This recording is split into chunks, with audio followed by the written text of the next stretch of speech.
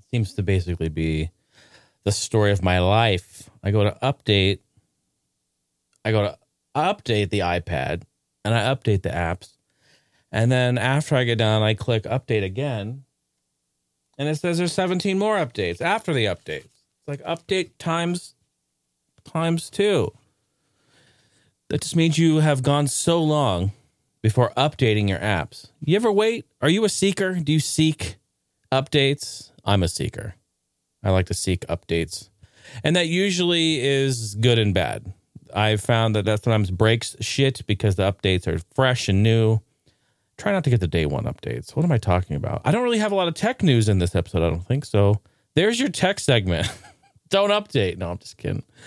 Ladies and gentlemen, hello. How are you doing? Welcome back to the Heine House Gaming and Tech Podcast. The Big 5-0, folks. Yeah, baby.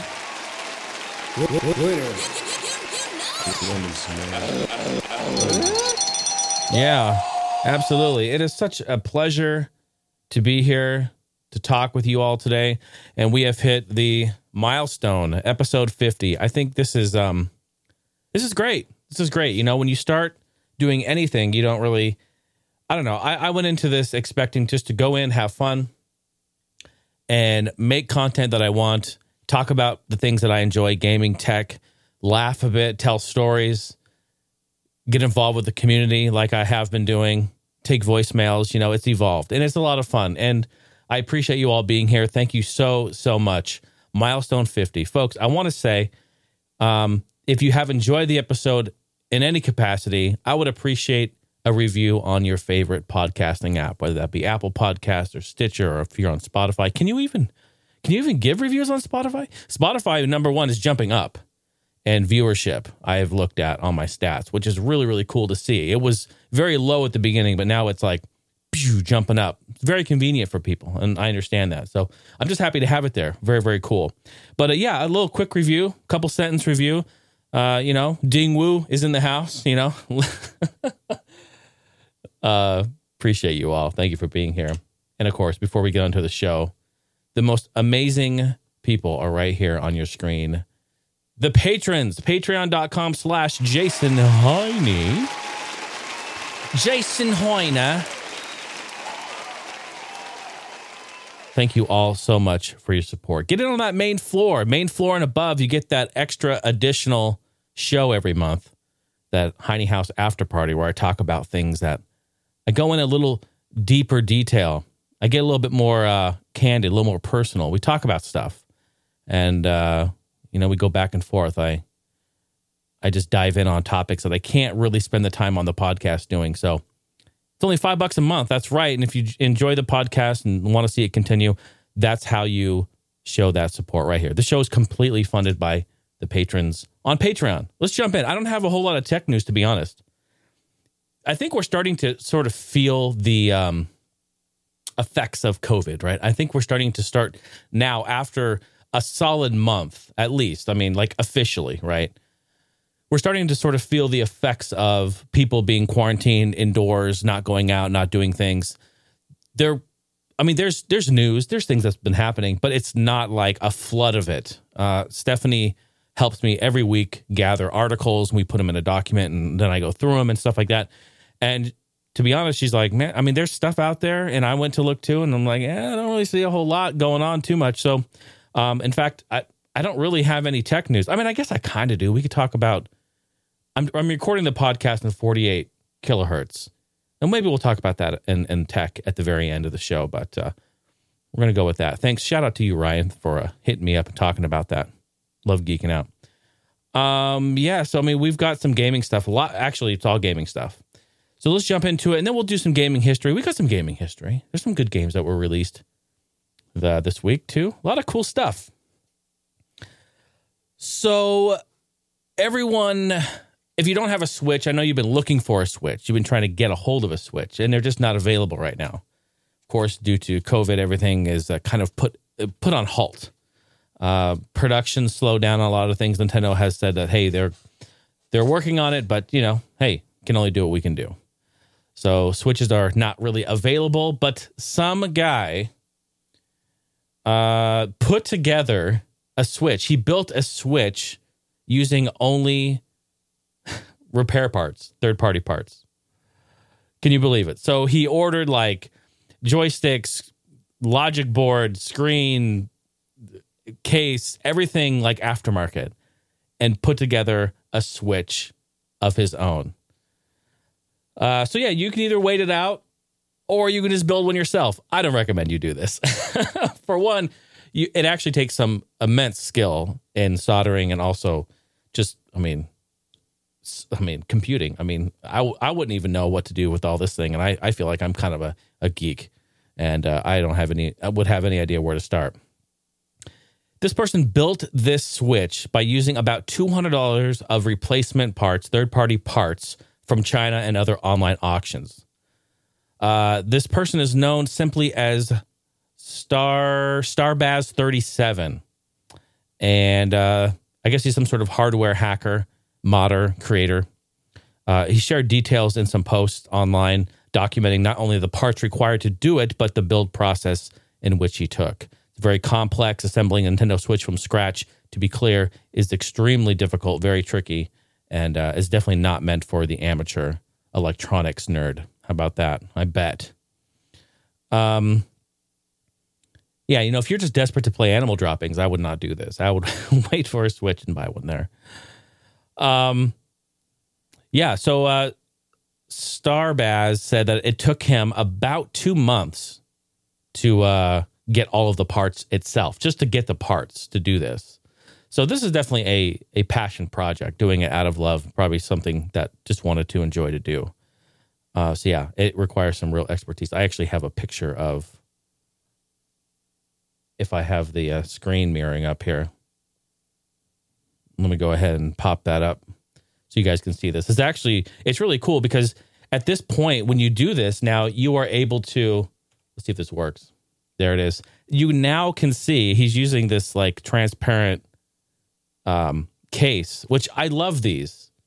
I loved them on the N64 and Game Boy Advance and a whole bunch of other great consoles used to do this. They used to do this back in the day, and I love it. But how cool. Very cool looking. And sure enough, after putting everything together, it works. It works. How cool is that? I don't see any dock or anything like that, but looks like he was able to put together a Switch. What a badass. Sony launched this Play at Home initiative. And you may have heard about this week, but they're launching it with some free games. And also they're setting up a fund for indie studios who are affected by COVID, which is really, really great. So to help both gamers sheltered at home and independent game studios affected by the coronavirus, Sony Interactive on Tuesday morning unveiled a Play at Home initiative. The Play at Home initiative has two components. First, providing free games to help PlayStation community gamers be entertained at home. And finally, establishing a fund to help smaller independent game studios who may be experiencing financial difficulties, helping them continue to build their games and create great experiences for gamers is what Ryan, what's his name? Jim Ryan. There it is. Jim Ryan, who is the CEO. They said in a blog post on Sony's site, which is really, really cool. So there's two different parts to this. I think that's fantastic. PlayStation players will be able to download Naughty Dog's Uncharted, all right, the Nathan Drake collection, actually. That's a 3-game collection for free. So you'll be able to download that starting Wednesday, which it's already happening. It's happening right now through May 5th. So get on there. You can download that right now, which is pretty great. And then in addition to the free games, they have formed a $10 million fund to support indie game developers. And Mr. Ryan went on to say, independent developers are vital to the heart and soul of the gaming community, and we understand the hardships and financial struggles that many smaller gaming studios are facing. More information on this fund will be released at a later date, but the fund has been set up, which is great. I think that's fantastic. I was just talking about this to Steph, not that I want to like dive into like, you know, the COVID and the economy and the world changing. I think we all know that the world is changing. We can see it. We're all living it. This isn't, you know, COVID doesn't pick and choose. COVID it's worldwide, right? So And I was just talking with Steph and actually with my good friend Bido last night for a little while, is that like we're going to see the effects of this for years to come. Years to come. This is a very, very serious thing. And it's just kind of, there's a lot of people unemployed, losing their jobs, a lot of stuff going on. It's just a crazy time. And I just hope everyone can recover. And we will recover, of course. That's what we do. We get back on our feet. We move forward.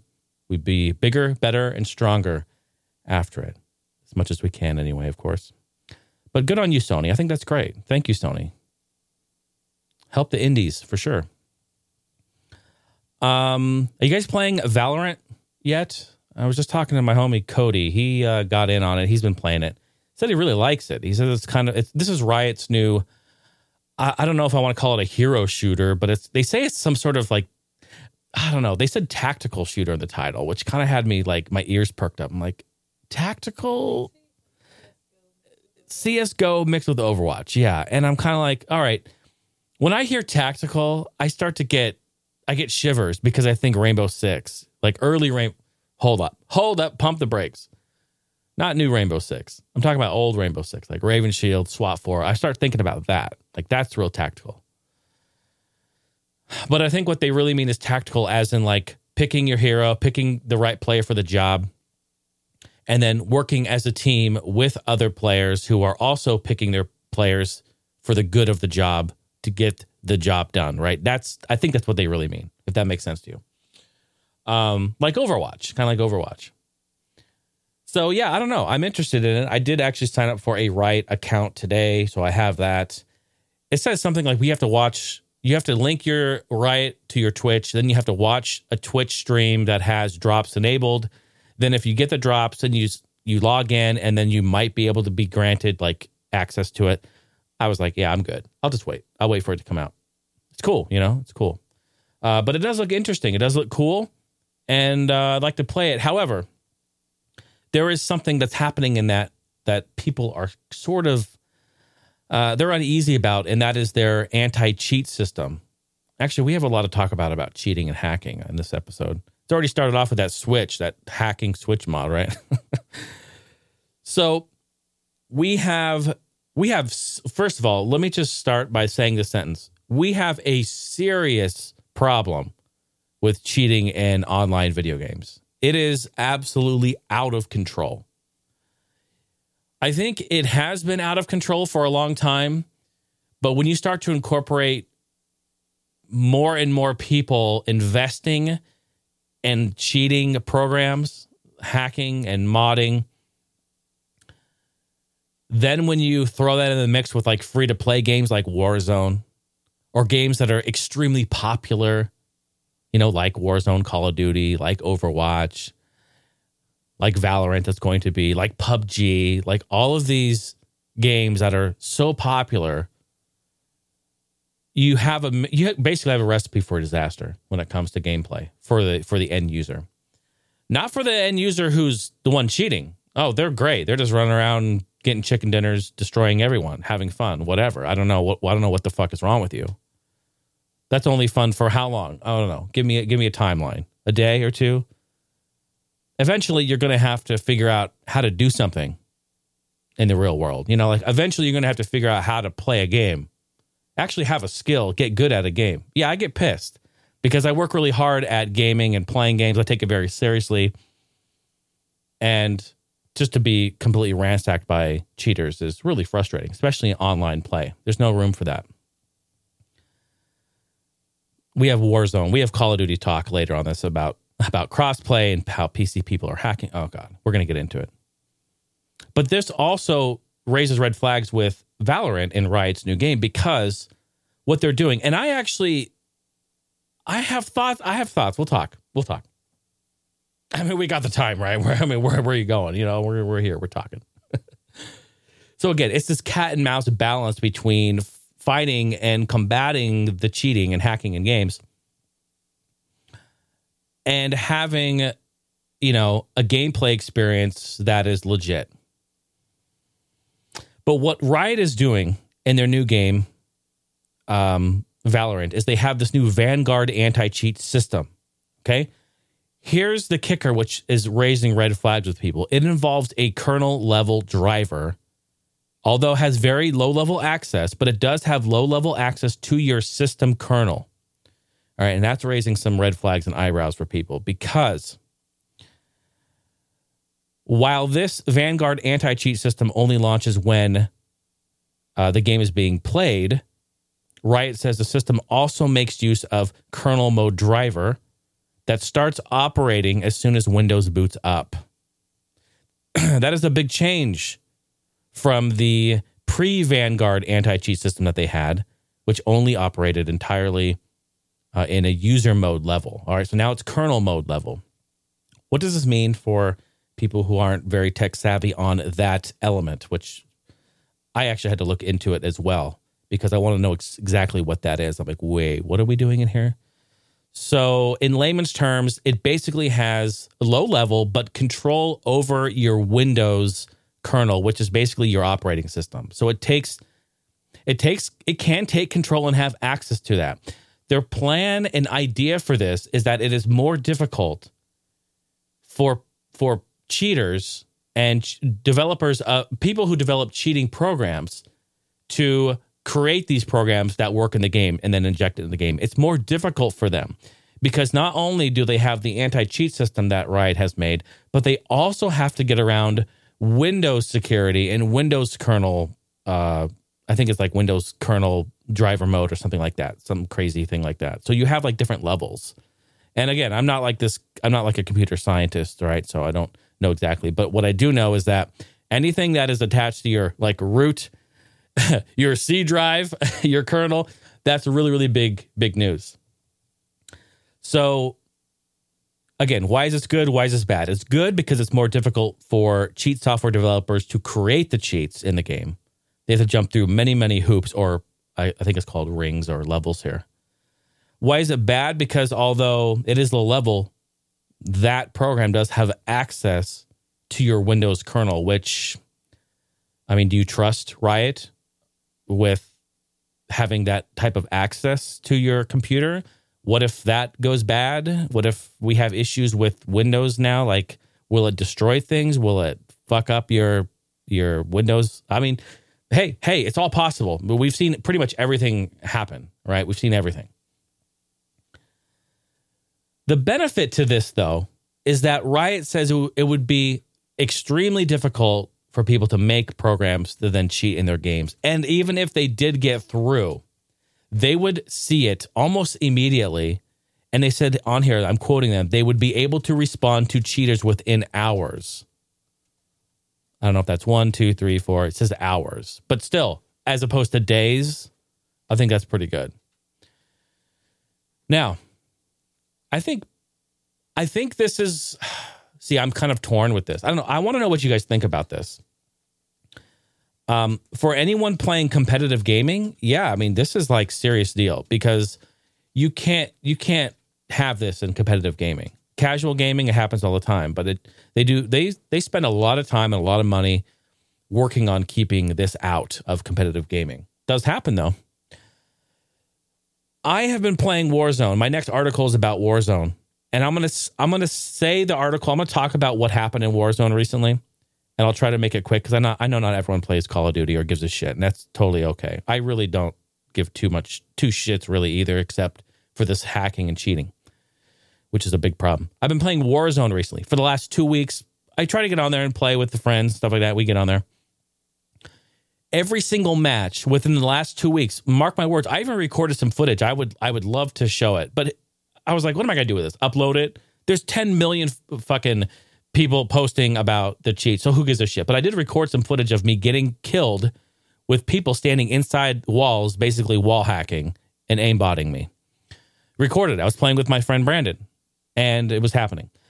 So every time we play, we are getting completely destroyed by cheaters who are using wall hacks, aimbot, headshot aimbot, all kinds of stuff, right? I don't even know what else is out there. All I know is the tried and true classics, aimbot and wall hack. Those are the two ones that everyone uses. That's story as old as time, from the beginning of time. Those are what they fucking use, right? But And even last night, man, I was playing with Bido. We call it the meat grinder. Like, let's go into the meat grinder. Let's try to just play a few rounds, and hopefully this will be resolved, because Activision posted, all right, the Call of Duty page posted that they have permabanned 70,000 accounts just in the last 2 weeks. 70,000 accounts. Now, it's a free-to-play game. They go in, they create another email address. How easy is that? Sign up, get into the game. They're playing again. They have to go through their hoops to get the cheats working, but they're back in and cheating again. Yes, it's a process, but they do it. But at least they're banning 70,000 fucking accounts. Can you believe that? Last night we were in the chopper. We took off. We went up. We were really high. We were flying in. I'm on the side of the chopper. I got a full health, full armor. I got a headshot. Boom. Killed me instantly. I dropped out of the chopper, landed on the ground, dead. In the chopper. There's absolutely no way you can get that hit. I mean, be very, very rare to get. But it wasn't like we were getting shot at and lit up. Like, we weren't getting shot at over and over and over and then like a lucky headshot. It was just like, boom, dead. It's ridiculous. So every time we played, and that was last night, even after all of this. So cheating in games is a serious problem. Serious problem. And it really affects everything. Now, because of all this is happening, I'm starting to like almost lean to the fact that I almost think I would want an anti-cheat system to take control. I mean, this is crazy for me to think. Like, I can't believe I'm actually saying this.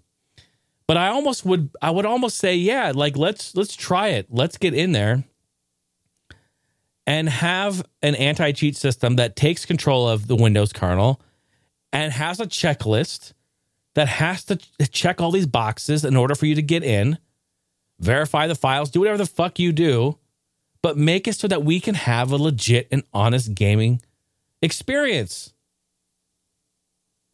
I want to play the games. I want to have fun, but what's the point? What's the point? I watched this video the other day of someone who plays PUBG. It's this YouTuber who plays PUBG, some YouTube PUBG streamer, got killed by a hacker or cheater. I keep saying hacker just because that's just what I've always called it. It's cheating, basically. And when you die in PUBG, you're on the ground and you can still communicate. Like, there's open comms. So he was like, hey, man, like, why are you cheating? Like, and the guy was just like, I don't know, man. I'm trying to go up against these kids and they can't do it. And he's like, wait. They were having a conversation there. And after he died on the ground, like they were talking. He stayed in the building. They talked. He actually ended up interviewing this guy. And this guy was talking about, and I always think like it's some like young kids, like these kids who haven't played or something, like, oh, I'm just going to go in there and cheat. Majority of, and what this guy was saying is like a majority of these cheaters are like old people or older people. This guy was in his like mid 40s or late 40s. That's not old. But he was like, yeah, it's like a bunch of us old dudes who like, he's like, I don't have the reflexes anymore. I don't have the reaction time. And I can't keep up with these kids who play it 24/7 and this, that. I'm like, he's making excuses, straight up. He's making excuses. And that's no logical reason to go cheating in a game at all. But just the fact that he felt that way to then go and figure out or buy or get whatever these cheats for a game and then come in and cheat. And he goes, yeah, man, he goes, honestly, I went and did it. I was trying to actually get banned. I was cheating. I was trying to get banned because I wanted an excuse to never come back to this game. I wanted them to find it, ban me, and then done. Not forced, because I can't stop playing it. I'm addicted to it. And again, it's like, dude, what the fuck is your problem? Like, that's still no reason to go in there and ruin everyone else's experience. Like, he asked him, how do you feel about that? He's like, no, I'm really not that proud of it. I'm not proud of it at all. He's like, but what's the point? When I join a game, if I play it vanilla, I go in there, I get killed by a cheater every time. Everyone's using it. So I have to use it to fight against them. He gave an example. He said, I play PUBG. I'm cheating. I'm looking across the map through a mountain and I see somebody who is also using the cheat because you can see them looking at them. He's like, and we were like jogging, like they would crouch, I would crouch. I would shoot up in the sky, they would shoot up in the sky, then I would. But through a mountain, they can see each other. So like that person on the other side of the mountain and this dude are using the same cheats. Like he goes, I can see everyone in the map who's using the cheats. And then at the end of the game, basically, it's just like 5 people who are using the cheat going against each other.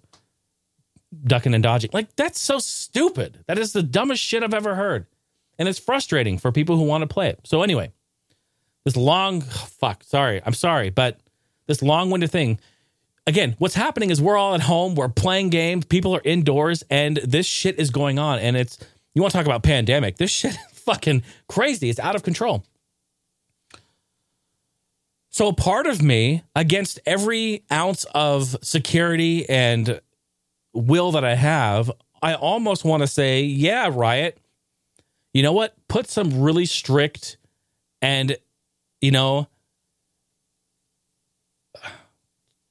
gosh, it's tough. It's tough for me to even say it. But yeah, go for it. I mean, like, take control of my PC. As long as you can give me an honest experience in game and I don't get fucked over by cheaters. I don't know. But you remember back in the 90s, like enhanced CDs and CQ-ROM. You remember those anti-cheat, anti-piracy shit that would... Dude, if you installed that, it would completely ruin your Windows. Dude, how many Windows XP users had to reinstall Windows because of CQ-ROM?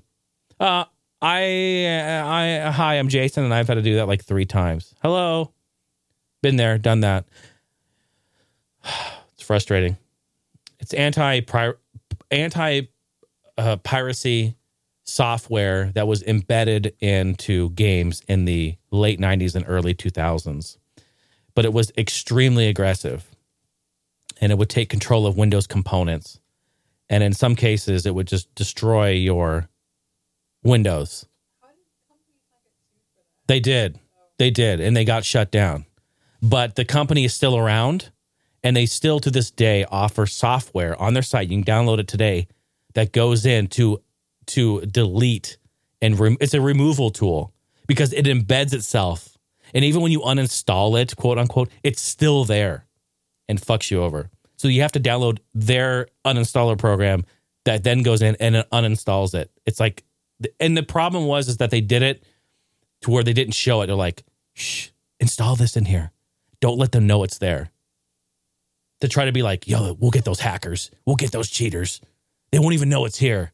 They fucked over the people who want to play the games normally. CQ-ROM. Go look it up. It's really, really... There's many others. Many others, but that was one of them. Anyway, what do you feel about that? Do you play online games? Do people who cheat affect you? Is it frustrating to you? I want to know. And honestly, send me a voicemail. I would love to chat with you about this. This is really a hot topic. 503-908-5490 is the phone number. 503-908-5490. It's very frustrating. Honestly, I'm stopped playing Call of Duty now. Like, I just can't go in. I cannot go in. It's out of control. It's not like, oh, it happens once every 10 rounds. It's every fucking round. That's how bad it is. I would be mad at any game that does that. And who gives a shit about Call of Duty? Fuck Call of Duty. Fuck all these other games. I'm talking about any game. This goes deeper than just this. It's any game you play. Why do some companies have great, like, how many hackers and cheaters have you experienced in Overwatch? I guess I really don't know, but I'm going to say not very many. Not very many. We used to play that shit. We probably played that game like solid for at least the first year, whatever it came out. We were very much into that game. I don't think I experienced too many cheaters. I don't think. Not that I could tell, that I remember. I didn't get furious as I am now because it's so blatant and obvious in Call of Duty. PUBG, oh yeah. I can't even tell you how many times I got fucking killed in that game. Steph's smiling. It is, you got to laugh, but it's frustrating. You got to laugh. How about, let's move on. How about Seinfeld, the point-and-click adventure game? Wait. Is it real? It's real, son. There's 2 guys, Jacob and Ivan are the guys' names here. They're behind this. It's a hilarious and incredible 90s pixel art style point-and-click adventure game, which they say is about absolutely nothing. Just like the original show, Seinfeld. It's about nothing. It's about nothing. And it went on for 20 years. We're all fucking idiots. We're all idiots. It was madly popular. They say on here, you may be thinking, I quote them, you may be thinking, You idiots. Why would you make a game based on a sitcom that lasted over 20 years and potentially incur the wrath of lawyers? Well, their plan is to make a pitch. This is a pitch on their idea. They're calling it It's a Game About Nothing. That's their pitch. What they want to do is they want to use this as a pitch to have the internet drum up interest before they approach the actual rights holders of Seinfeld. I wonder if Jerry Seinfeld would go for it, to be honest. He's actually doing a lot of stuff online. He's doing stand-up again. He's done Jerry having coffee with comedians on his YouTube channel. All right. I mean, again, which may or may not really have been his ideas. He's got producers and writers and shit that follow him around all day. He basically sits on his ass and drinks coffee and does nothing. But hey, it's Jerry Seinfeld. He's earned that right. So a game like this, I think he would look at it and I think he'd be into it, to be honest. You know, he's an opportunistic. He's an entrepreneur, right? So he does that sort of thing. He's into that. He likes ideas. But it looks like an early point-and-click adventure game from LucasArts, like Full Throttle and a bunch of others. I would play it. I for sure would. SeinfeldGame.com is the link. I actually have some Giphy Jiffies of some of the game here if you want to see it. I know you do. Look at this. Isn't that cool? How about it? Old school, point and click, character select. Yeah. I think it looks pretty legit, to be honest. So yeah, great pixel art, great 90s aesthetic. I like it. Give them a shout out. I'm doing my part. I'm trying to help the indies out. Or how about it? SeinfeldGame.com. We keep hearing about this Mario Remastered, and I'm trying not to report on any speculation or any of these rumors and shit. But what has happened is that now we have VideoGameChronicle.com, VGC, and also Eurogamer just reported on this. So I thought, okay, if Eurogamer threw down on it, then let's go ahead and talk about it. They're reporting that this new Mario Remastered game is going to be coming to Switch. All right, reported by VGC and Eurogamer. They said the game is due to be announced as Nintendo shares more details about their Universal project. Remember, they're making theme parks with the help of Universal, right? They're collaborating.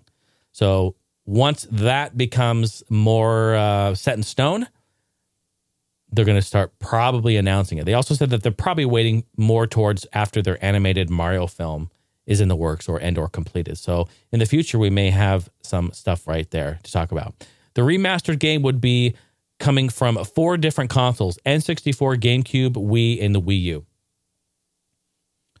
Are you ready for a Mario 64 remake, HD remake? I know I am. I'm down for that. Speaking of HD remakes, are you ready for Crysis? Can it run Crysis, bro? Crysis Remastered. It's coming. It's going to feature a variety of graphical enhancements, including support for software-based ray tracing. Notice I said software-based. Software-based. So that is going to be implemented into the game on the software level, not the hardware in the GPU. So very interesting there. I wonder how that's any different than the hardware-based GPU ray tracing. I'd have to see. Going to have one of those high-end NVIDIA cards to take advantage of it. But doesn't matter. Even if you do have the high-end NVIDIA card, it's going to smoke it because it's Crysis, and that's what it does. No, seriously. The original Crysis came out in 2008, and I have to say it was probably the best-looking game, mind-blowing with what you could do in that game. You could, like, shoot trees, like limbs, and they'd fall off. Even, like, oil drums. If you shot an oil drum, the oil would like leak out of the bullet hole that came out, and you could throw it in the water and it would dissipate, and it would look like the oil and water would mesh and you could see it. It was unbelievable. Even to this day. And due to the early, well, I say the early time it was released, but it was just the time it was released. Due to the technology, I'd rather say the technology at where it was at, multi-threaded, multi-core computing was still in its early days. I mean, we were running dual cores at that time still. There were some quad cores, very early quad cores, I think, but most people, pretty much, I'd say almost 90% of the PC population had dual cores. and processors, and even GPUs were not anywhere near that. Fuck, we were lucky to get 1 gig of onboard memory in our GPU at that time. Yeah, man, if you had 2 gigs, like you had what would have been a really hot card at that time? An 8800 GTX, maybe? That probably been a really hot card. And that had like 1.5 gigs, I think, or 2 gigs. I mean, you were a fucking boss. You were balling, you know? Run those in SLI. Woo, woo, woo.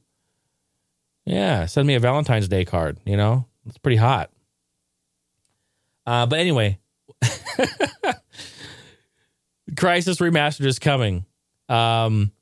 Crytek is also co-developing the release with the help from Saber Interactive. That studio helped bring The Witcher 3 to the Nintendo Switch. So they're going to be using some Switch trickery to get that to run, because guaranteed, if your Animal Droppings hasn't smoked your Switch already, be prepared to light it on fire, because Crysis is coming to Switch, folks. No release date is planned or announced yet, but they have signups on their site for email updates. Crysis.com. I'd be down to revisit that. I played the original Crysis. Actually, no. Here's my quick story on that. I played the original Crysis, loved it, didn't finish it, enjoyed it. Played Crysis 2.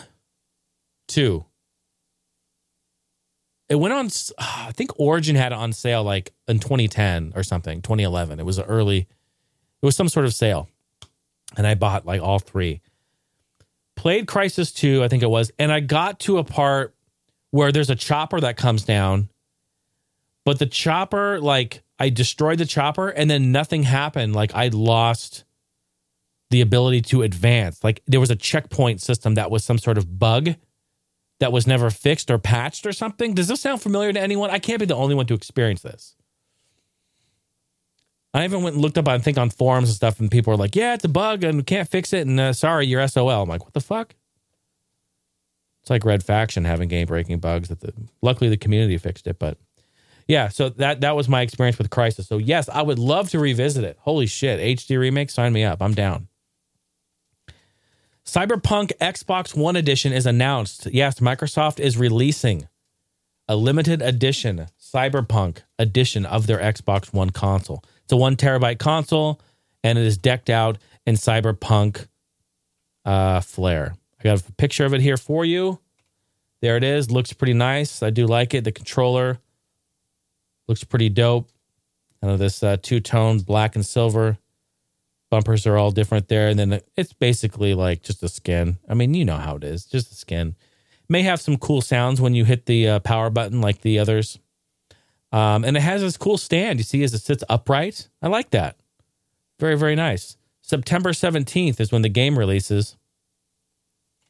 And this console is releasing in June 2020. No exact date, but the month is there, June 2020. How about that? Yeah, I like it. So, folks, do you think Facebook is gonna go up against Twitch and YouTube? Well, they're gonna try to. Facebook gaming app is gonna be launching. It's going to curate and focus on the streaming gaming community, although it will focus also on highlighting casual games that people might play online already. It's going to be focusing on the streamers and kind of, I guess, hardcore gaming. The app, which is set to be introduced April 20th of this year, also reportedly only be available on Android devices at first.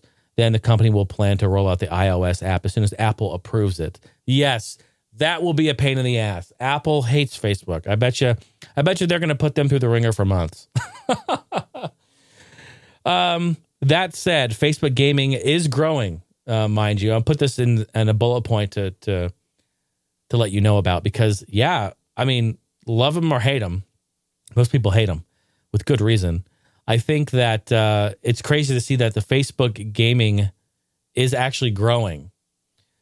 Between, let's see, 210% within a year. December 2018 to December 2019, it grew 210% in viewership. It's pretty big. Now, it's still a very, very small thumbprint in the ecosystem there, because Twitch and YouTube have major market share. But Facebook gaming is trying to come in and compete. Who else is going to do it, right? I mean, who else is going to do it? They're going to try. They're definitely going to try. I think the only way that Facebook is going to compete with Twitch or YouTube and or anybody at all is if they just get their shit together. They need to fix all of the security holes that they have. And that's number one. That's number one. But even still, Facebook, yeah, man. I mean, there's some people that only use Facebook. There's people that don't use Facebook because of many reasons. And I mean, hey, love it or hate it, that is happening. That is coming through. So we'll see how that plays a role in the future there.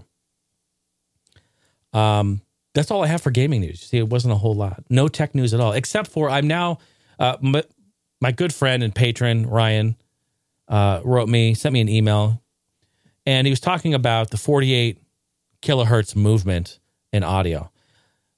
I don't want to get too deep into this audio geek stuff, but I want to just quickly talk about, I'm now recording the podcast, and I should have been doing it from the beginning, but I was thinking that originally when I started podcasting, 44.1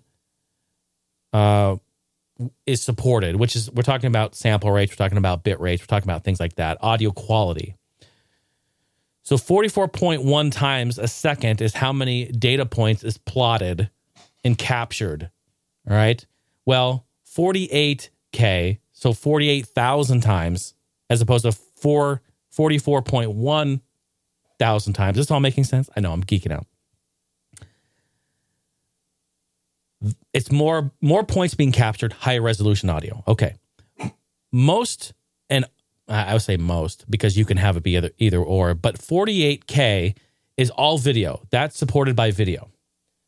I've always had compatibility issues with that because I'm importing MP3s. I'm importing audio that's 44.1 into a 48K session. We have issues. We have dropouts. We have sync issues, right? Their sync is number one. I've had to convert audio to go with video. It's a complete shit show.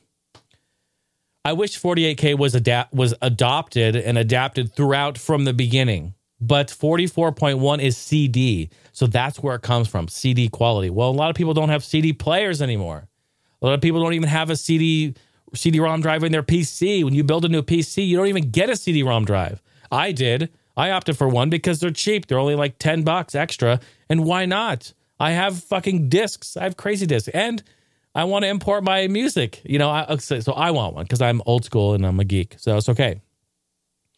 But most people today who don't have any of that don't need one. And that makes total sense. So that format doesn't really need to be used anymore. I think the higher quality, the better, right? So I'm recording the podcast now at 48K. And hopefully that fixes anything with sync. Hopefully that fixes the audio quality should be a little bit better.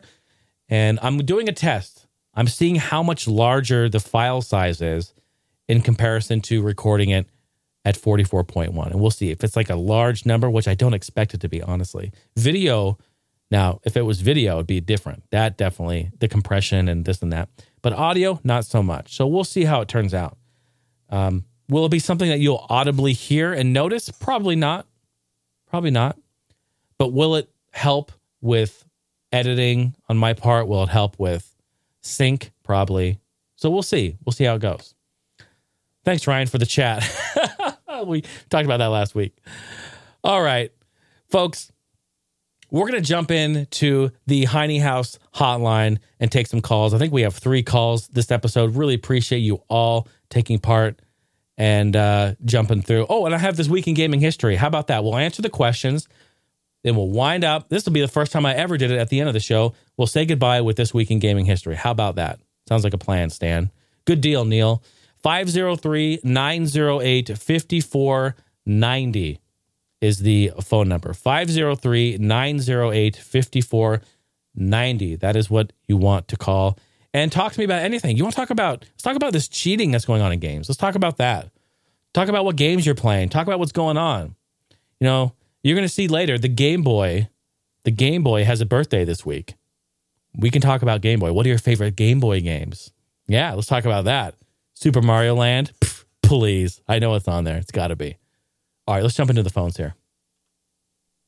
Hello, Alice here. I wanted to comment on a few things from some of the past episodes that I haven't had a chance to comment on yet. I've been really busy and just haven't had the opportunity to make a voice recording in a while. So here goes. So first I wanted to comment on the whole physical versus digital thing.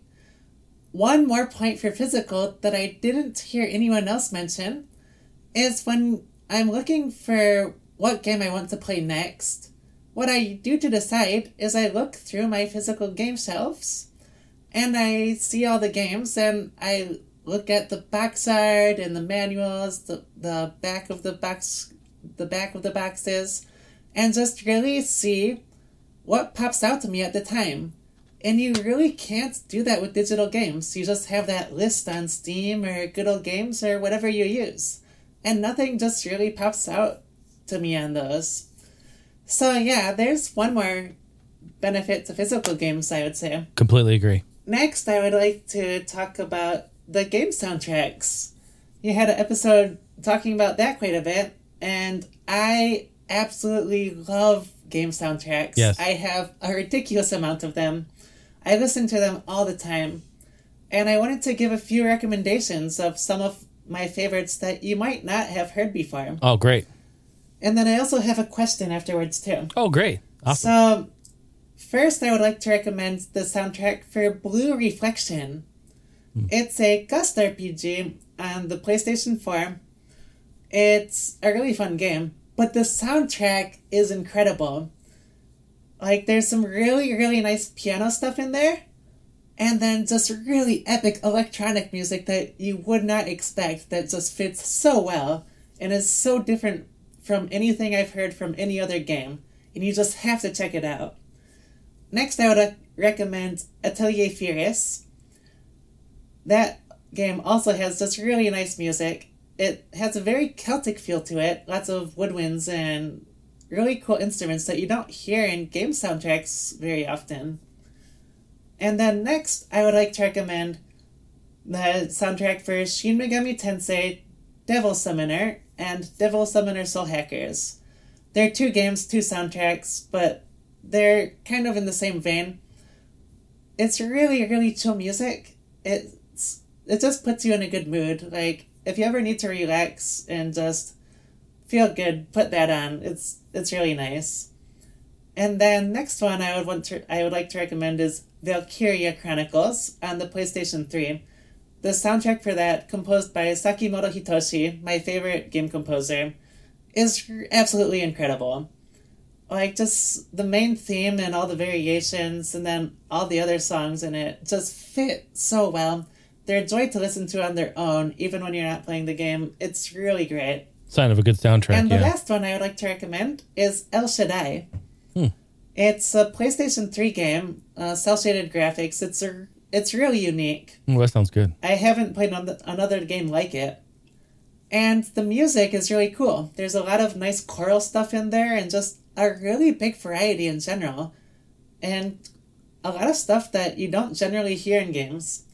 So yeah, there's 5 soundtracks that I think you should all listen to if you haven't heard them before. Definitely. You might be surprised. You might like them. And then my question is, if you could only listen to 3 game soundtracks for the rest of your life, come on, what would they be and why? For me, I think I have to pick Final Fantasy XIV, and I would pick that one because there's so much music in that game, and it's all really, really incredible. It's not my favorite Final Fantasy soundtrack, but it's the most varied and the most consistent in terms of quality, I would say. It's such a hard question. And then the next one I would pick is Final Fantasy Crystal Chronicles. In my opinion, it's the best Final Fantasy soundtrack ever made. It just fills my soul. It's so good. I could listen to it forever. So it has to be on my list. And then for my last pick, it's a tie between MapleStory and Little Busters. Wow. Okay. I can only pick 3, so flip a coin. Both fill the same void for me. I would be fine with either one. They're both really great. And last, I would like to give an honorable mention to the Sonic R soundtrack. Oh, yeah, that's a I great think one. we as a gaming community need to come together and just admit that Sonic R has the most banging soundtrack of all time. Who can deny it? It's true. Whether you admit it or not, you have to love that soundtrack, you Yeah, know? it is good. It is good. But anyways, thank you so much for all the great podcast episodes. They've been an absolute joy to listen to. I've really been enjoying them. And I apologize for the really, really long recording. I hope it was at least a little entertaining. It was fantastic. Alice, thank you so much. Wow, there was a lot in there. We'll break down some of this. Thank you for your question. Thank you for putting together such great questions. Thanks for the recommendations. I think everyone out here will benefit from that. And thank you for your support, both listening and on Patreon.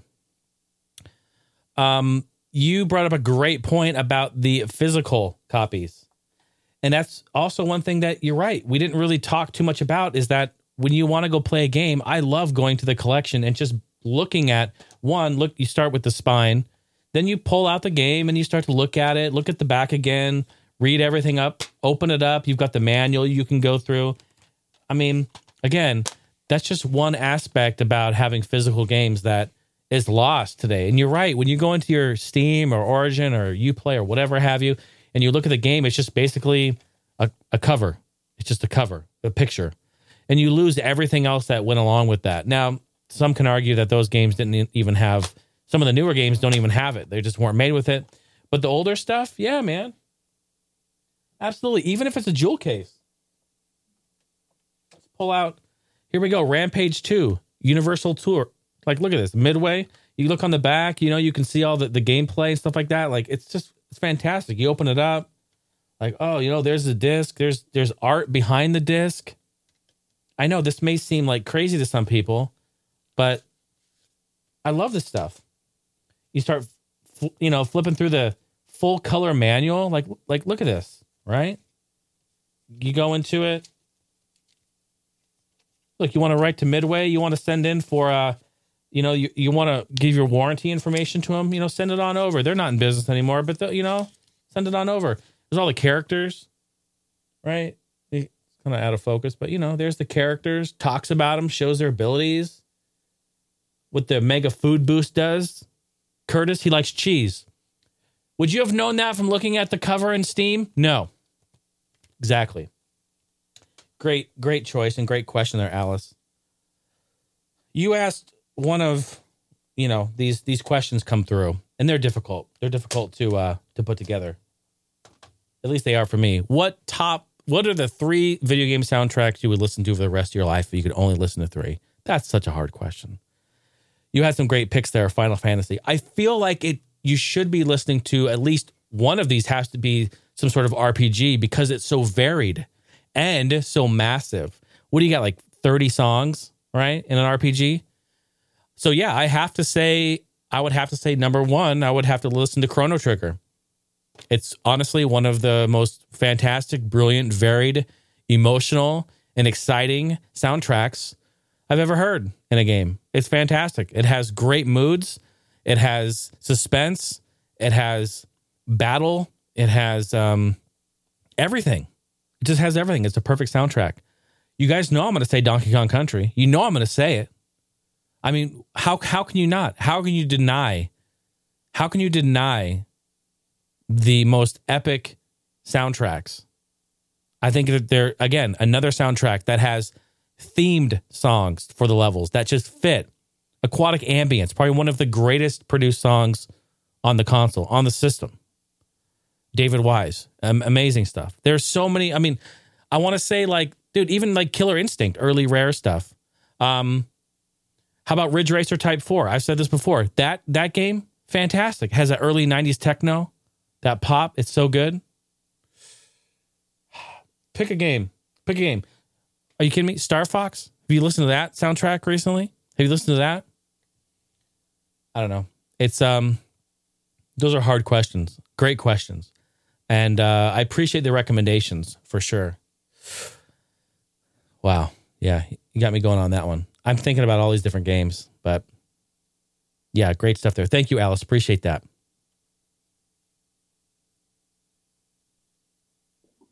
Hey, Jason, it's Chris from Fort St. John, BC again. Feeling a lot better now. Still taking time off work. Good, man. But I got an R4 Gold card, a little SD card, like a flash thing for my DS Lite. And I've been diving into some games I wouldn't normally buy or want to try. And I got Call of Duty 4 Modern Warfare on the DS. And I've never played any of the portable DS Call of Duty games.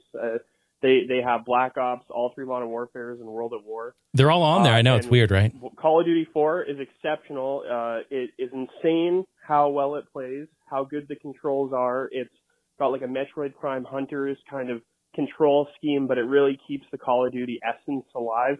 It's really feels like Call of Duty 4 on the PS3 or even on the Wii, but scaled down to the DS, which, given that it's an early DS game from 2007, is crazy impressive. It is crazy to think about, yeah. So I look forward to diving into that series on that system. Or my question for you is, what are some good first-person shooters on some older portable handheld consoles? You can include Game Boy Advance. I know there were like Duke Nukem and Doom ports that were pretty good on there. Some Medal of Honor on there that wasn't so good. Like DS, 3DS, Vita, PSP, any of that. So yeah, I'd be interested to hear some dark horse first-person shooter recommendations on those older portable systems. Have a good one, guys. Hey, thank you, Chris, and I'm so glad to hear you're doing better, taking time off work and recovering. It's great to hear from you. Thank you for the question. I'm actually going to pause the podcast, go into the game room, and pull out some games because I think I have some in there that I'll recommend for you. Okay. Just paused for the cause, went into the other room, grabbed a few games. Now, some of these you already mentioned, of course. I'll just comment a little bit about each one briefly here. You already mentioned Doom, and I'm talking about Game Boy Advance here. This is what I had out there. We can talk more about this. I can go dig out all the other games. We can talk more about it. But so Doom, you mentioned Doom already. Yeah, a port of Doom on Game Boy Advance, surprisingly, is very, very good. These games look really nice, too, on the Game Boy screen and play really, really nice. And surprisingly, even though I think you have a limited range of, you don't have analog and stuff, these games weren't designed for analog, but you use LNR to strafe and the D-pad to move around. It actually works really, really well. And I love the controls, and I love the fact that you get Doom and also Doom 2. Doom 2 was also on Game Boy Advance. And what's nice about these games, too, all the games actually I'm talking about, they all have multiplayer with the Game Boy link cable. So if you have another copy of the game and the link cable, you can plug these up and get at least 2 players. Most of these games, this one, I think it's just 2 players, like co-op action, I believe. The next one here, you already talked about Duke Nukem Advance, Duke Nukem 3D. It's basically Duke Nukem 3D, but more kind of scaled towards almost exclusive game modes. Like this version of Duke is like Duke 3D, but it's not the same game. They have different levels, different design. They have some, I think they even have different weapons in here as well. But what's nice about this game, 4-player multiplayer with a link cable. Yes, you can play 4-player deathmatch on GBA. Can you believe it? It's amazing. So, yeah. So go on in there, check that out. But the one that I'll get you that you don't know about, that you're looking for, I know what you're looking for. You know about those other games, but you're looking for this. Ballistic X vs. Server. This is what you're looking for. You're like, what in the hell are you talking about? This is a first-person shooter. Think Call of Duty meets Matrix meets CSI. You're basically this person named X. You're versus this like server where you have to go in. You have to escort, or it has multiplayer missions where you escort like a VIP around. You can do that with in co-op. Basically, it's like realistic weapons, like real weapons, but set in sort of this future where you're fighting this computer virus type thing. It's a really, really cool, kind of corny and cheesy, but tons of fun. Great game. I think you'll really, really like this. It's from BAM Entertainment, so be careful there. BAM! Peanut butter and jam! BAM! There it is. More than 24 single-player missions, massive array of realistic weapons, hand-to-hand items, pistols, shotguns, assault rifles, sniper rifles, grenades, dynamic character interaction for a more realistic experience on Game Boy Advance. Check this game out and holler at me after you play it. Ballistic X ECKS X vs. Server. Chris in BC, my man, thank you for the call. Appreciate you greatly. All right, jump right back into the phones here. This is the last one of the night. Hey, what's up, Jason? Cameron Johnson, the maniac of voicemail. Voicemail, Here, with another maniac. question for you.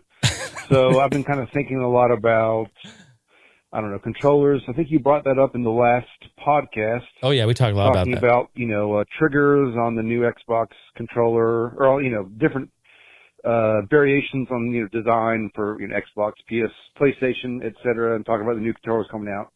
Anyway, I was thinking, my question for you is, what are your favorite, we'll say, controller for retro games, or for anything without like like the double analog stick thing, which is sort of like the modern standard. So anything for that, and then anything, I guess, for the, of the modern consoles. I'm not sure exactly where you draw the line. What's funny for me, I've really been enjoying my Sega Genesis 6-button controller. I'd probably say that's probably my favorite retro controller. That and maybe even the Saturn controller, and then the Super Nintendo. And then as far as modern controllers, I'm not super picky, but I've always enjoyed the PlayStation controllers, although I do agree with the whole trigger thing. They can be kind of awkward. Mm-hmm. But anyway, it's kind of fun to have seen, how the controllers have evolved. I feel like we had a lot more variety back when they were sort of, just starting out. To where they are now, it's a lot more cookie cutter. Although, as you mentioned before, the new PS, is it PS5 now, I guess? Yeah. That controller, like you said, it's a lot more different than Sony's put out in the past. Anyway, I'm long-winded, as you know, but hope you have a great Monday. I guess that's when this is going up. So Yes, sir. We'll talk soon. Cameron, thank you so much. The man, Cam, voicemail maniac, on the boards again. Appreciate that. Thanks for calling and always throwing down on great questions. Thanks, everyone, for calling. It's been a fantastic, great questions. I love talking about games with the community here. In fact, another one. You guys, this is great. You're making me pause the show. I'm going to go grab some other controllers and talk to you about this, Cameron, because I do have some thoughts on this. Be right back here. All right, Cameron. I just went in and got 1, 2, 3, 4, 5, 6, 7 controllers that I have laid out here in front of me that I'm going to show and talk about. I'm going to give you a quick breakdown on what I think are my favorites. This isn't a definitive list, but some of the favorites. So starting from the very top, I think this right here, the Super Nintendo controller, is probably one of the best, if not the best, for retro. It has a Nintendo D-pad, which is unmatched. It has enough buttons, 4 face buttons, which has become standard. Start and select right there, rubber buttons, great. Has L and R shoulder buttons, and also it's so comfortable, this controller. It fits in your hand, the curved edges, it fits nice. Nintendo went above and beyond on this controller and really changed the industry with this controller. This is really what the industry knew and became as default after this. They really changed everything. This particular one is my imported Super Famicom Classic controller. It's designed for Wii. I haven't even opened it because I just love it. And I've used classic controllers before, but I really wanted this. But very cool. All right, so that's number one. It's great to use for your classic games on Wii, but also, anytime you're playing retro stuff, it's there. It's a great controller. Moving on from there, we're going to jump right into like N64 days. I'll try to do it in order of timeline. This right here, another import. This is my imported Hori mini pad. This is the absolute best way to play N64, I feel. And I've owned a lot of controllers. Mad Catz. I have the Dox wireless controllers for N64. I've used many different types of N64 controllers. I feel that this Hori mini pad is probably the best way to do it. Now, Retrobit and a bunch of other companies have since come through and made great controllers. The Brawler, go look that up. In fact, I think I kickstarted a Brawler. I think I bought one. I don't know if I'm supposed to get it anytime soon or not, but anyway, before all of these third-party companies came out and made controllers, this was the best way to play N64. It is a proper joystick from the GameCube. It has all of the buttons laid out here. It has a really small D-pad in the center because you really don't use the D-pad a lot in N64 games. They know that. So they put it down there and made the joystick larger, rubber top, and it has great resolution. This is fantastic. Yes, I do like the N64 controller. I'll be one of the weird ones out. I do like it, and I do like the analog joystick, although they wear out. That's their common flaw. They wear out pretty quick, especially if you use it a lot. But if you don't have one of those or you have a bad joystick, try to import one of these. I don't know. At the time, when I bought this at the time, I think I paid like $60 for this. At the time, this was maybe 15 years ago at this point. I don't know what the price is on these, but they always hold their value. I think last time I looked, it was maybe 6 or 7 years ago. They were like over $100, $140 or $120 or something. They're kind of expensive. So that might be out of reach, but still, if you do it, you'll be greatly rewarded. This is a great controller.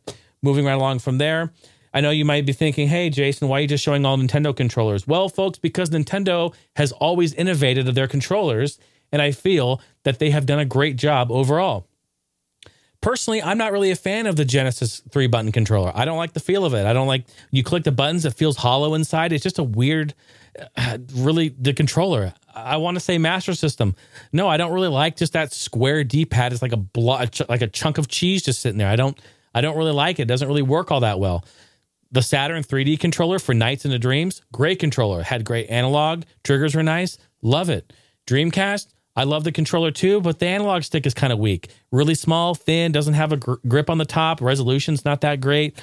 You know, these are things that, like, it's not all about Nintendo. Believe me, I'm not a fanboy. It's just that I give credit where I think credit is due. And this, the GameCube controller, is one of the greatest. Look at that trigger. Look at that trigger. Look at that indentation. Your finger, it rests in there like a pillow. It's so soft. And just listen to that.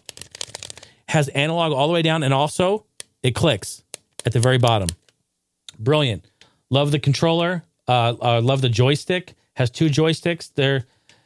I don't know. I think using it for dual joystick games is probably not the greatest. This little C joystick is not really the best. It's kind of a small little nub, but it gets the job done.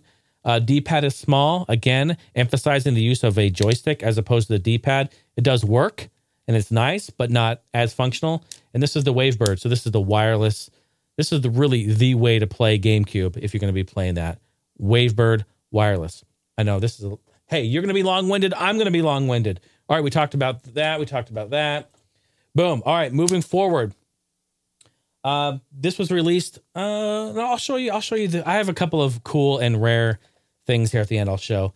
Moving forward, folks, tried, true, tested, and official. If you're going to be playing Xbox 360 games on Windows PC, this is the industry standard. The Xbox 360 controller. I don't need to say much about this. You guys already know. It's fantastic. The analog triggers, look at that. Almost, it just lays flat. Look at that. Flat. Take note. All right. It doesn't bend down and around. They're brilliant. The joysticks are great. This is the wireless one, but I have wired ones that I like to use for PC, so I don't mess with batteries, stuff like that. But yeah, put the batteries here in the back. Boom. In you go. Great controller. Syncs up to Windows. Works on 360. Fantastic. Love it. Moving forward, I think we can talk a whole episode about motion controls too. I think the Wii Remote is brilliant. This is the Sony Move controller. And although if you can get over this little bulbous top here, this is for safety and also to show it picks, this lights up with a certain color LED of the number that it is so that the camera can see it and also track its motion. So you're like, what is this big ball on top? It actually lights up and it's flashing, battery's dead. But yeah, these are great. Use these for VR games on PS4. I use it for Gun Club. It's basically a target shooting simulator on PS4. Great remote. I love this. It's very comfortable. Sony, you did this shit right. Look at that. And that trigger. Look at that trigger. It's right. It goes in and stops and it feels good. Dude, holy shit, it's just happening. It's coming to me. Implement this trigger on your new fucking controller. It's that simple. Dude, not only that, it's curved. Look at that. It's like curved. It like fits your... Bro, get some help. Stop it. Get some help. Stop it. Get some help. Get some help. It's perfect. Implement that on your new controller. Done deal. Solved. It's great. Anyway, but I love this. It's very responsive, very, very nice. All right, we talked about those few things. And moving on, this here, Final Fantasy 14, when it was released on PC, all my Final Fantasy friends, I hope you like this. I brought this out just for you. When it was released on PC, they did release a controller, an exclusive controller to play that game, to play the game with. So here it is. This is the Final Fantasy 14. You probably can't see that. There we go. Pretty nice there. It has a USB plug, a very long cable as well. See, I tied it up. I think it's like a 8-foot cable. It's very, very long. We actually found this out thrifting maybe 4 or 5, maybe even 6 years ago at this point. But as you see, it has numbers on there. It says 9 and 10. 9 and 10, they're labeled. And on here, it's not X, Y, A, and B. It's 1, 2, 3, 4. Here's 9 and 10. Vibration button, on or off. Has analog buttons, so you can turn that on or off. Use the D-pad, which is it's a massive, thick, and very, very nice feeling D-pad. Honestly, give it to them. This controller was made by Immersion. And there it is, Final Fantasy 14 online controller. I don't know that it's rare or anything like that, but it's way cool. And you can use this for your PC for not only Final Fantasy, but this maps to anything. You can use it to play your PC games. Now, just remember, you don't have analog triggers. You don't need analog triggers in Final Fantasy. This is specific to Final Fantasy. That's understandable. Yeah, but they're nice. The grips are really nice. Feels good in the hand. Your analog sticks are right there. They click. Very, very nice. Great controller. Wanted to show you guys that there just for the hell of it. And then finally, the amazing... I've talked about this a million times, but this right here, this is the plug-and-play TV games Namco Plug and Play. This features Ms. Pac-Man, Mappy, Xevious, and Galaga, and Pole Position. And you may say to yourself, that's pretty cool, but what's the deal with this? Cool. We love Ms. Pac-Man. And everyone who bought this probably bought it for Ms. Pac-Man. They're like, oh, I love Ms. Pac-Man. Well, the game on here is Pole Position, folks. Pole Position. This is, if you ever see this out in the wild, you need to pick it up, because when you play Pole Position, you may think, oh, I'm going to go into the game and I'm going to go left and right and move my joystick. No. If you look at this, there's this little like red flappy thing here. It's actually, they made it. You can see it. It's loose. All right. It just sits on the bottom. And it says on here, twist control with arrows pointing left and right. Folks, this has proper analog control for Pole Position. What you do is you take this and you twist it. Twist left, twist right. It's like turning a key in a car. It goes and it stops. It goes and it stops, left and right. When you play, this has great analog control, just like the arcade did. Honestly, this here is superior to all other ports and versions of Pole Position, minus the arcade. Arcade has the big wheel, very accurate, very sensitive. But playing on a controller, even like a joystick like this, it's not as good as playing it with this. I talked about this on All Gen Gamers years ago. I brought this up so long ago. Like, this controller has almost become infamous. Like, everyone's been talking about it. Everyone's starting to learn about it and see it. But man, this thing here, incredible. So great stuff there. If you ever find that, pick it up. I think it was like $15 when it was new, something like that. But go look online. I have no idea what the prices are. But when I see them, when I'm out thrifting, we used to see them all the time. I swoop in, I pick them up. Wow, long-winded for that. How about that? I hope you guys enjoyed that. Great trip down memory lane talking about controllers. I think we're going to wrap it up. Let's wrap it up with This Week in Gaming History. I didn't think my episode would be as long because it didn't have a lot of news articles, but your questions, and then this kind of happened. This is great. All right, so let me pull up this gaming history and let's talk about it. It's time for This Week in Gaming History. That's right. All right, we're going to talk about games that were released in history on the dates that this podcast comes out. April 19th through April 25th. Folks, are you ready? Here we go. In 1982, Dig Dug in the arcade in Japan. 1987, Rocky on the Master System in Japan. Adrian! 2001, Spider-Man on Dreamcast.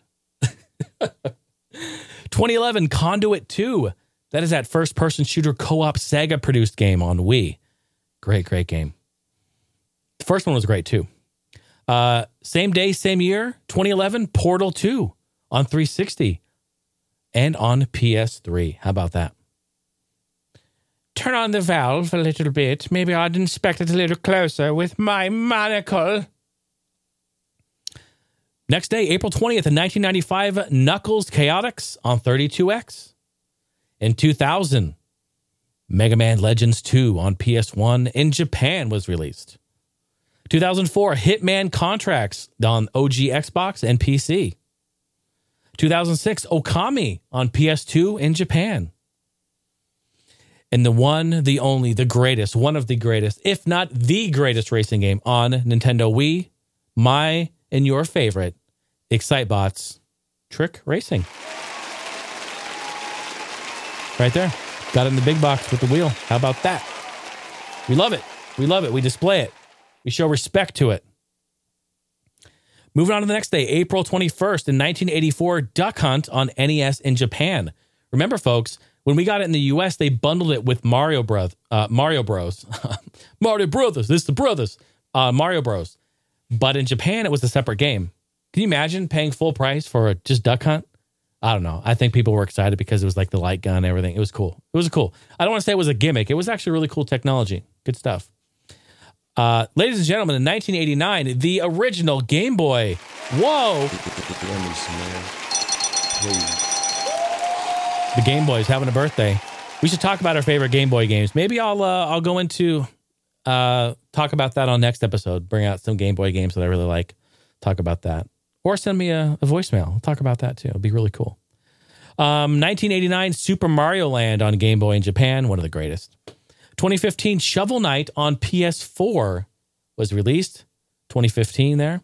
And finally, in 2016, on April 21st, Star Fox Zero on Wii U in Japan was released. Moving on to the next day, April 22nd, in 2003, Ninja 5.0 on Game Boy Advance. Really quick story about this. In 2014, I think. In 2014, I think. 2013? Anyway, one of those years. When we were at Portland Retro Gaming Expo in Portland, Oregon, I was out there hanging out with Mr. Pete Dorr. And actually, he bought this game there at the show and was showing it. And we were sitting there at Burgerville. I remember this. We were at Burgerville having food on the last day. And he had all of his games out and I had all my games. And we were kind of like showing each other what we picked up. And this was one of the games he picked up. And that's actually when I learned about it. I didn't know about this game at that point. He said, yeah, it's a really uncommon, kind of rare game. And it's starting to go up in price. And so he picked it up. I don't remember what he paid for it. I think it was pretty expensive. I think he said he paid like, gosh, I don't want to be wrong, but it was something crazy. Like he paid like $200 or something for the game, which it normally sells for like $400 or something. I don't know what it was. Some crazy number, but Ninja 5.0, really cool game there. 2004, Mario Golf Advance Tour on Game Boy Advance was released. In 2008, Turok PC. This was the reboot, not like original Turok Dinosaur Hunter. This was the reboot that came out on PC. It was on PS3 as well, but I think on a different date. 2009, Myst on iOS.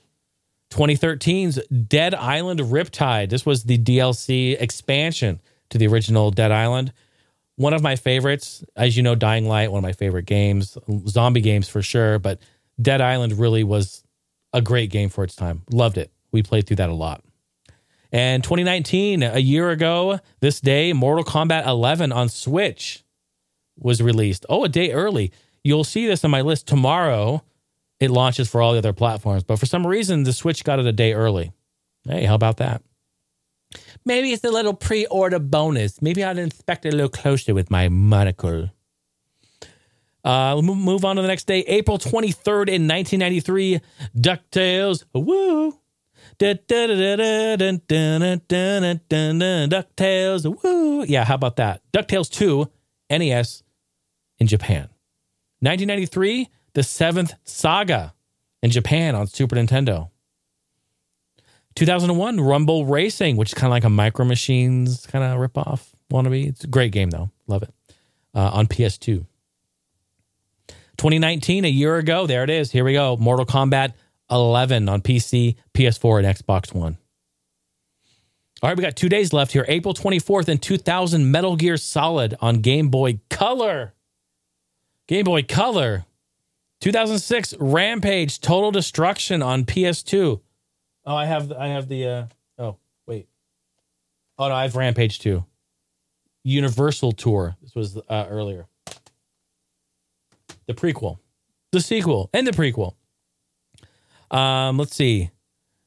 What do we have here? Oh, that's it for that day. Rampage, Total Destruction on PS2. Last day here, April 25th, folks. 1986, Gradius on NES in Japan. Great shoot 'em up.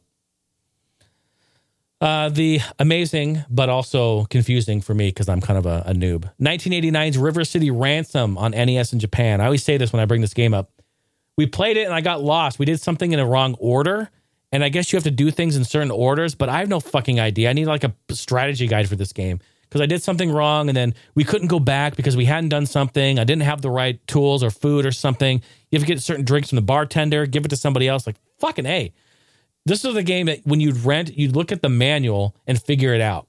So I need, like, honestly, next time I play this game, and Steph's been bugging me, she wants to play it, and we'll play it. But I need to have a guide with me. Straight up. Like, no shame. I need a guide. Hold my hand, bro. I need help.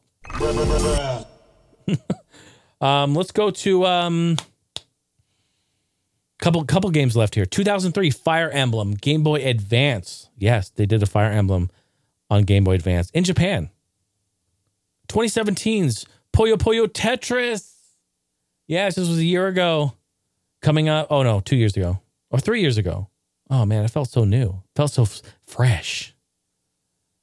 Love those games. And finally, folks, last year, this week, Final Fantasy 12, The Zodiac Age. In Japan, on Switch, and on Xbox One. I didn't play the hotline sound, so let's do it.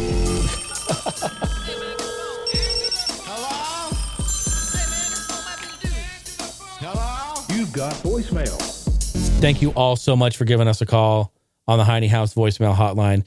You want to rebuttal? You want to talk? You want to hook up? You want to chat? 503-908-5490 is the hotline. And of course, before we say goodbye, thank you so much to the patrons. I love you. Brandon, George, Aaron, Weldon, Tammy, Sam, Luke, Ryan, Justin, my friends and my family. Much love to you all on the ground floor, the main floor, and the game lofters. Yes. Patreon.com/Jason Heine. If you enjoy the show, that's how you show love. This actually keeps it alive, folks. Straight up. So thank you so much.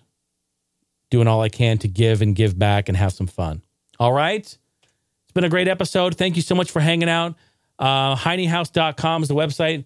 And we'll see you on the next one, episode 50. Although I thought maybe it would be a short episode and not full of stuff. We had great community, great chat, great controllers.